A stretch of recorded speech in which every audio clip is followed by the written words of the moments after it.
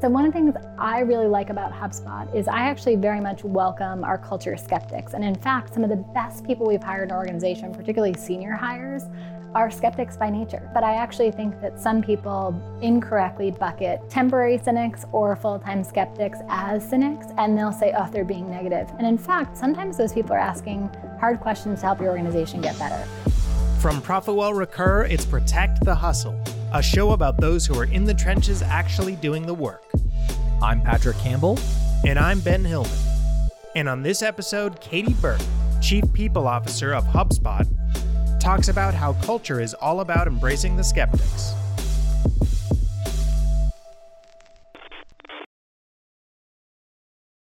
Culture is the collection of habits that you accept and nurture within your organization. You're right, but I feel like that almost oversimplifies how hard it is to build culture. Yeah, and I'm not suggesting this is easy. It's something that something can be true and yet difficult and easy to understand, I guess, but it's incredibly difficult.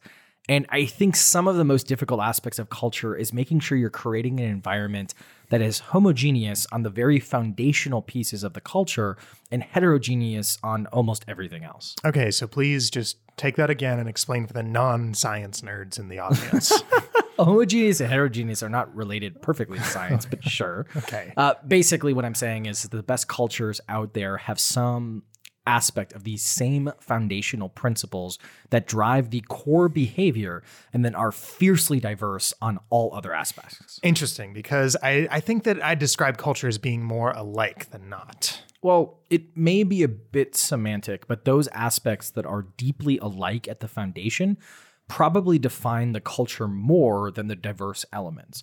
But if everything is alike, then you don't get the diversity of ideas, which means you don't find the best ideas, which means you don't end up succeeding at overcoming problems. No, totally makes sense. I mean, it's almost as if culture is about embracing the skeptics. Exactly. And this is why one of ProfitWell's principles is to be disagreeable, because we want feedback to be non-negotiable, and we want to understand all sides of a problem and how we can improve it. Those skeptics are incredibly difficult to deal with sometimes, and I know I'm one of the worst, Ben, but they push for solutions and seizing opportunities. Yeah, this whole concept and just the concept of building a truly unique and great culture is the subject of our conversation with Katie Burke. She is the Chief People Officer, different kind of CPO over at HubSpot. Yeah, and Katie started her career in a smattering of different places, from folding jeans at Express way back in the day to working with Vice President Al Gore and President Bill Clinton to also making the world's best athletes more successful through technology. All of those experiences have not only made Katie incredibly wise on all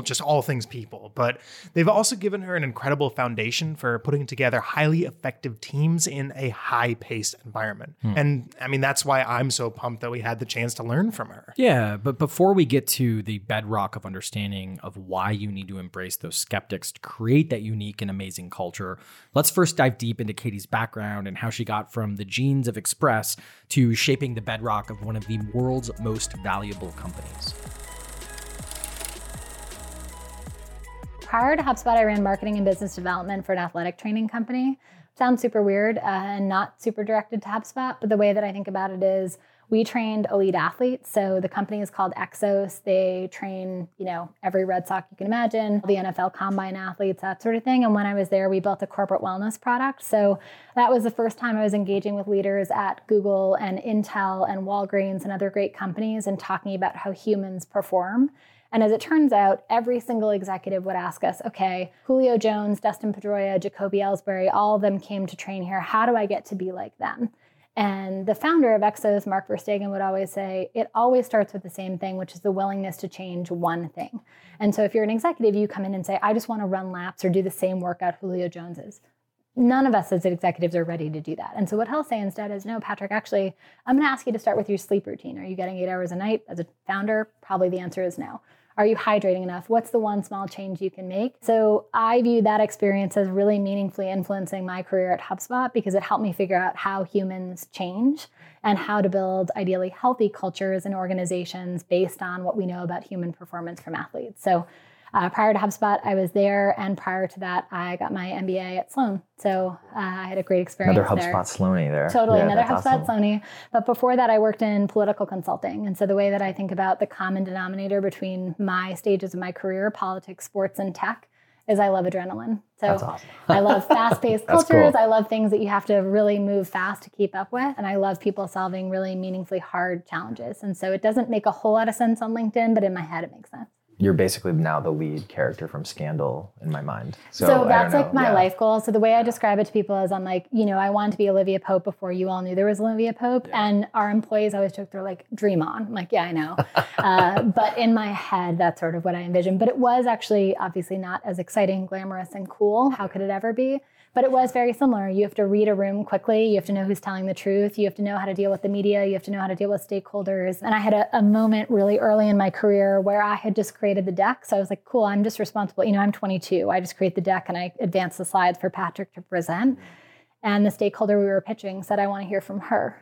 And I was like, oh, no, I'm the person. This is my job here. I'm the deck person. That's exactly, I'm the deck lady. You don't get it. And it was a really good lesson for me. So I don't show up for meetings anymore where I'm not prepared, and I'm not prepared to speak up. And you have to be ready to be the spokesperson.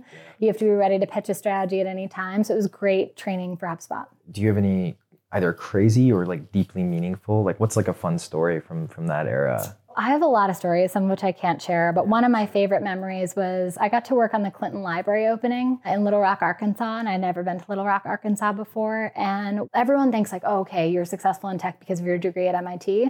I'm very lucky. My first job was folding jeans at the Express, and my second job was as a waitress. And those two experiences have come in handy in ways that like I can't even tell you for many years to come. So when we were planning the Clinton Library opening, one of the things to me that conveys the success of an event is your attention to detail for the guest experience. A little known fact is that Doe's, which is an old school Southern cooking place in Little Rock, is the Clintons' favorite place. And so I got to spend some time with the wait staff at Doe's helping prepare the perfect layout and spread. And so of course, when they came in and loved it, that was like a pretty great moment of getting the details right. And so I have lots of bigger memories of impact and that sort of thing. But one of the things I love about that story is we're all human. It comes down to getting the experience right. And oh, by the way, the details matter. And the reason that experience was great is I cared and liked the wait staff enough to get the details right. And they were front of house on all of it, which was really a cool experience. So for me, I always judge the success of my career based on how much do the EAs in a place, the people who work at the front desk, the custodial staff, are you as kind to them as you are to the people making decisions? I wish more people's career were defined by that kindness. I am just amazed that one human has this unique set of skills. You're talking about me? I am not talking about you. Okay. So what about Katie amazes you? Well, gosh. Well, her experience, what I'm talking about is her experience is definitely interesting and exciting on a lot of levels. But if you read between the lines here, Katie's developed this ability to have extreme attention to detail while also maintaining the understanding of needing a framework or approach to some sort of mission as a whole that will have some bugs. You normally just don't get that similar set of skills in one human being. Yeah, and this is probably what makes her unique in the world of culture and in people operations, right? Yeah, absolutely. And we're learning from someone who knows that small pieces of nostalgia or appreciation will have a really high impact on the psyche of someone, but that there are also these global truths that need to be followed, sleep, hydration, et cetera. This is basically what we've found in some of the most successful heads of people operations that we've talked to, like Hyman Rickover, Patty McCord, Laszlo Block. Katie Burke, right? Her too. Sure. Yeah, totally. We'll put Katie in that category. But this push and pull of I think this personalization and individualization of the culture, the cultural experience, while also pushing the global culture of a business forward is, I think, what drives a company's culture being unique. Which is something that Katie says it's the whole point of a company culture. Exactly right. So let's listen in on Katie giving us a breakdown of what culture truly is. It's not perks, of course. We've heard that so many different times, but how that uniqueness is what you're driving towards as a company culture. And pay careful attention to how she goes deep on how to actually execute on that unique culture over time, especially in the context of the HubSpot Culture Code. So the media tells us the story that culture is perks, right? It's just easy. It's the perks. It's, the ping pong tables. It's the free food. And I think about culture as the people you hire, the problems they get to solve on a regular basis, and then how you reward and grow your people. So for example, if you hire amazing people, but the only people that you promote or the only people that you're able to retain are a certain type of person or don't reflect your culture, I think you're doing it wrong. And so for me, culture comes down to the people we hire and the people we grow, and then also the problems we let them solve and how we let them solve those problems on a regular basis. Everything else is icing on the cake. And I think it's really important that culture be differentiated. So one of the things I got to talk about with your team today was I think most companies' cultures are honestly not that exciting. So if I were to say what makes this organization super exciting and what makes you want to come into work every day, founders have a tendency to play it safe. They want to cast a net that would appeal to everyone. And actually the best cultures are really explicit about who would add to the culture and for whom people it might not be actually a great fit. I actually think that's the secret sauce, is actually establishing what makes you truly unique in the market. The Culture Code is now viewed as a great success. 4 million people have viewed it. And so it's easy to look at that and go, oh, they had it all figured out from the start. And Brian, Dharmesh, myself, any one of us who is there would say, no, we had some iterations and some skips along the way. So for example, HEART, which is our value system, is actually the third iteration of our value set before we went public on it, because we had to refine it. We had to get it right. We had to make sure it resonated with the company we were trying to build. And so what I say to founders as they're thinking it through is don't assume that we or any other culture that's distinctive got it right out of the gate. What does matter is that you're making the effort to get people aligned and clear on what your culture stands for. So by way of example, when Dharmesh announced to the company that we were going to do the Culture Code, there was actually really robust debate around what it meant to be remarkable, for example. That's one of our values. Can you actually quantify that?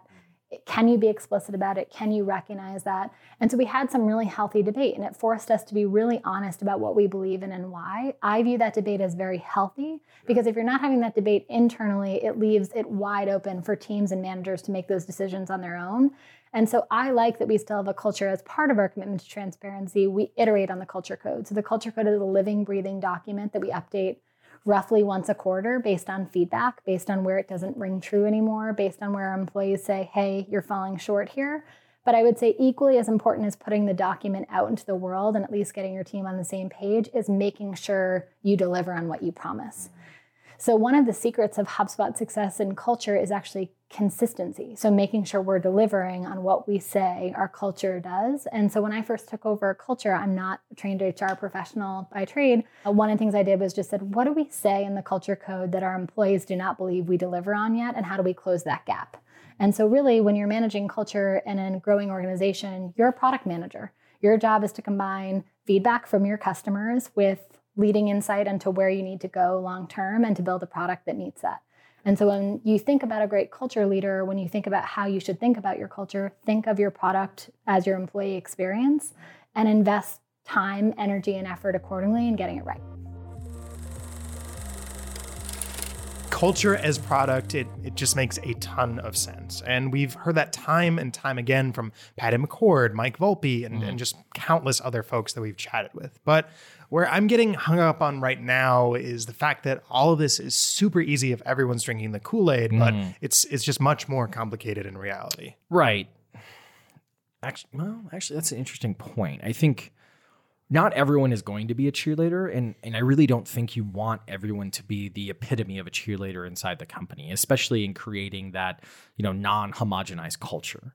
Well, didn't HubSpot get a lot of flack for this? Wait, actually, I don't know. What are you referring to? I've heard that people say drinking the HubSpot Kool-Aid before, and I think that their whole bleeding orange aspect it's described as a little bit cultish. Yeah, well, cultish is a little strong. Sure. And I know, I know that's not you saying that. It's something you heard. But I do think that's a good point.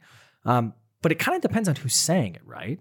On one hand, you want the people who work in a company to be loyal and love the brand and the mission and to be those evangelists, right? Those people who have, drank the Kool-Aid. But you also need them to fiercely protect that brand above any one person. So I guess you want Kool-Aid drinkers who are willing to speak up if they feel the Kool-Aid is getting mixed incorrectly.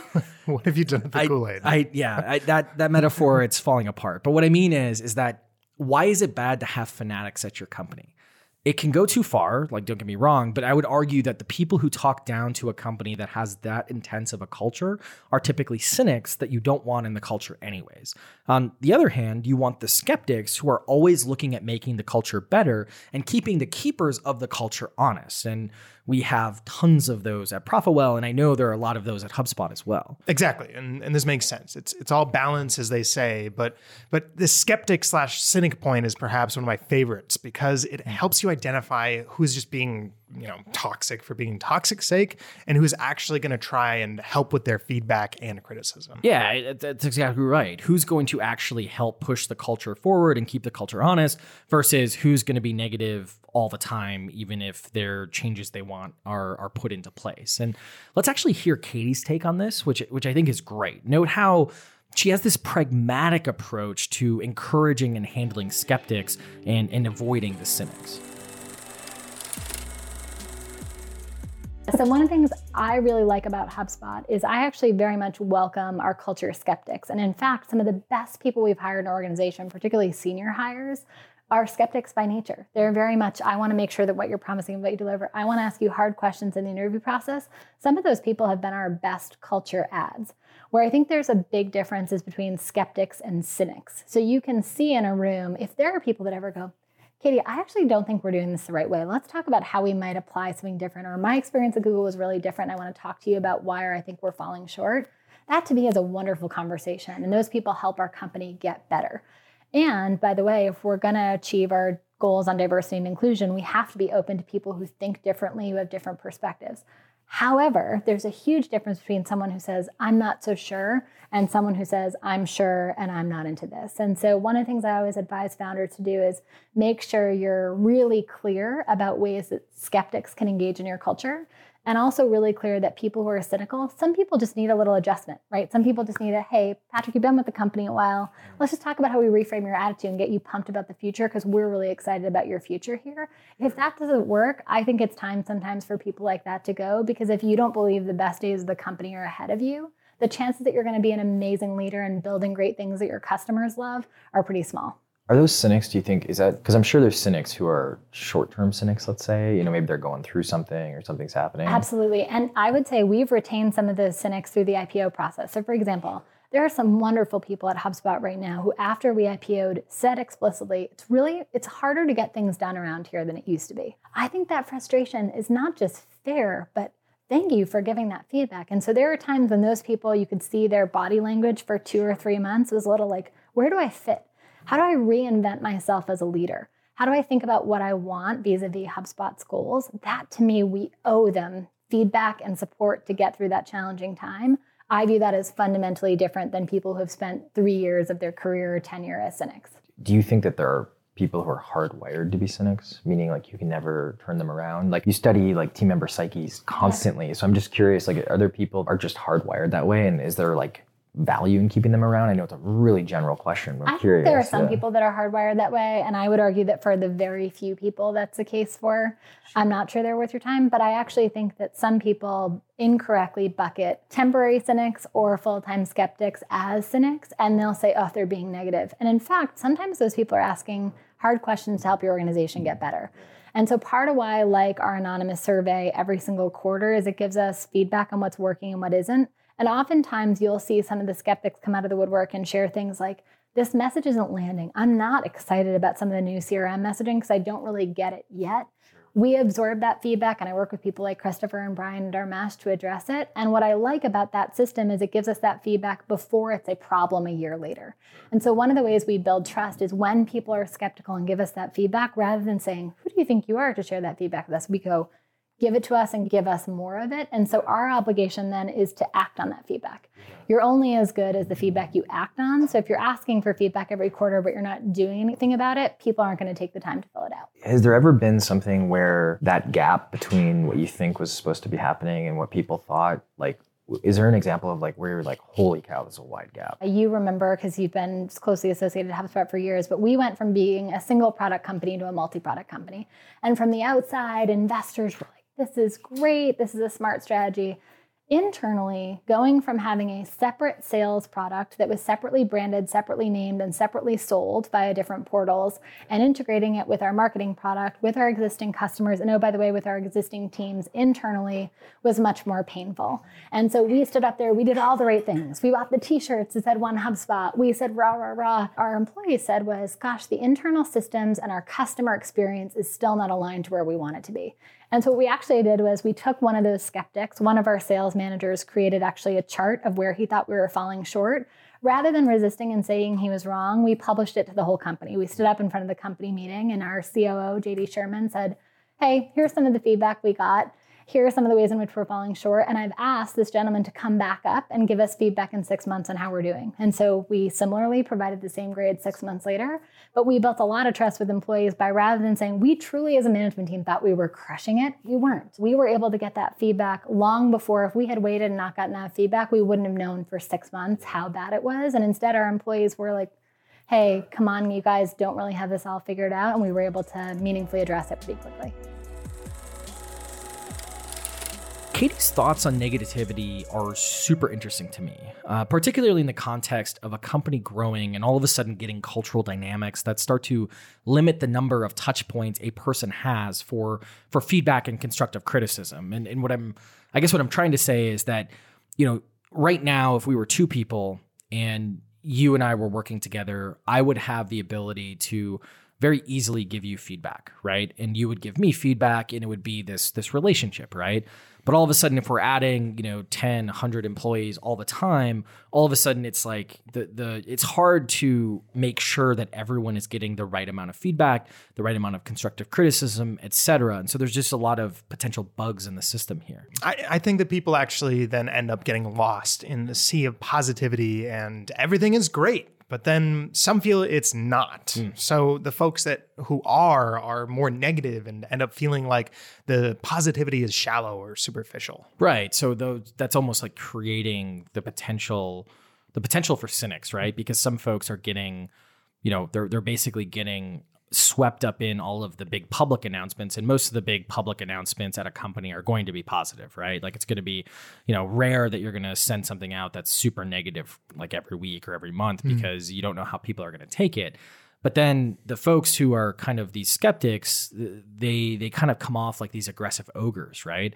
And at ProfitWell, I think we're probably a bit too critical because I'm incredibly critical and, it's constructive, or at least I always try to be constructive, but I know personally that I don't celebrate small wins nearly enough. And we have plenty of folks here who do that though, which is great because it balances things out. But as you get larger, I can see how bugs in the system would evolve in this context. Right. And, I think that's an operational problem. So how do you not just fall back on compliment sandwiches or weird tropes of a 5-to-1 ratio? How do you actually do this the right way? Yeah. So how do you avoid the Forbes article management, basically? I mean, I think that's a good question. And I'm sure things are very individualized to each culture, but I really liked Katie's take on this and how HubSpot has basically evolved to keep the balance on an individual level. And I would pay close attention to how the bedrock of all of this is vulnerability and expanding the feedback window.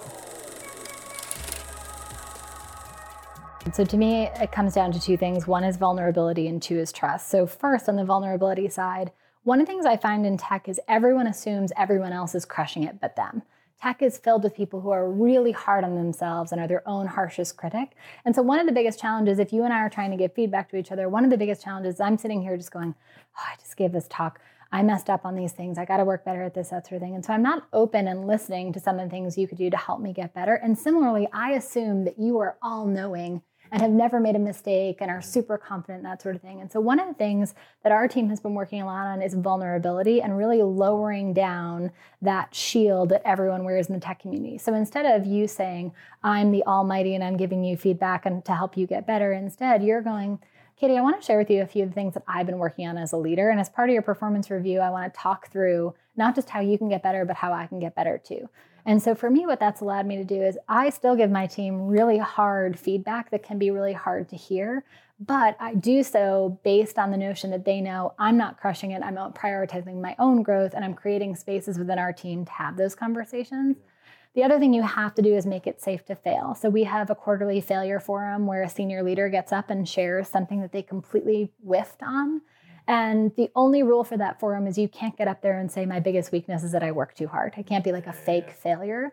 You have to actually say, here's something I learned from it. And so I think if you start getting real, it's a lot easier to give people good feedback. And I think that starts as leaders with being a little vulnerable on what we aren't good at. The second part of it is so important, which is to say, often people view feedback as a window of time. So I love quick, actionable feedback. The best time you can give feedback, obviously, is in the moment. But I also love it when people actually follow up. So one of the things I find with managers is they're like, I gave Patrick the feedback. I'm not sure how it went. And you're like, cool, how did you follow up with it? How did you offer to coach him on that tough feedback? So if you say to someone, man, you are terrible at presenting, but then you never check in with them in a week and say, okay, how did we set goals to get there together? How can I help you? How can I match you with a coach? How can I help you prepare for your next presentation? You have to be as willing to give hard feedback as you are to follow up or coach. And I find in tech, coaching is a really undervalued skill. And so one of the things I'm looking for a lot in director, VP, or management hires is how much do you love to coach other people and help them succeed? And one thing Corey Thomas at Rapid7 is really intentional about coaching as part of his repertoire. And so I'm trying to glean some of the things he's doing to help set the tone with our team, that it's not just about more training in a classroom. It's not just about more feedback. It's about loving the act of following up with people and helping coach them to success. Katie's truly the embodiment of living on the edge between big picture and the atomic level. Yeah, I absolutely agree. And that balance is what keeps the cultural flywheel turning, especially when it comes in kind of the context of rapid growth. What's interesting, though, is that some of the things that she mentioned, I don't think really apply to us, because while we're growing rapidly, we're adding, 5 people a month, not 5 people a week. So we're starting from a place of that constructive criticism and looking into basically imbue more of the cheerleading aspect into the long term. Yeah, no, I think that's a fair assessment. I don't think either are good or bad, right, or wrong. But that's where culture is so individualistic and unique to a company. Right, and ultimately, that criticism is crucial as long as it's constructive, because culture only gets better, solidified, and remains authentic by ultimately embracing those skeptics.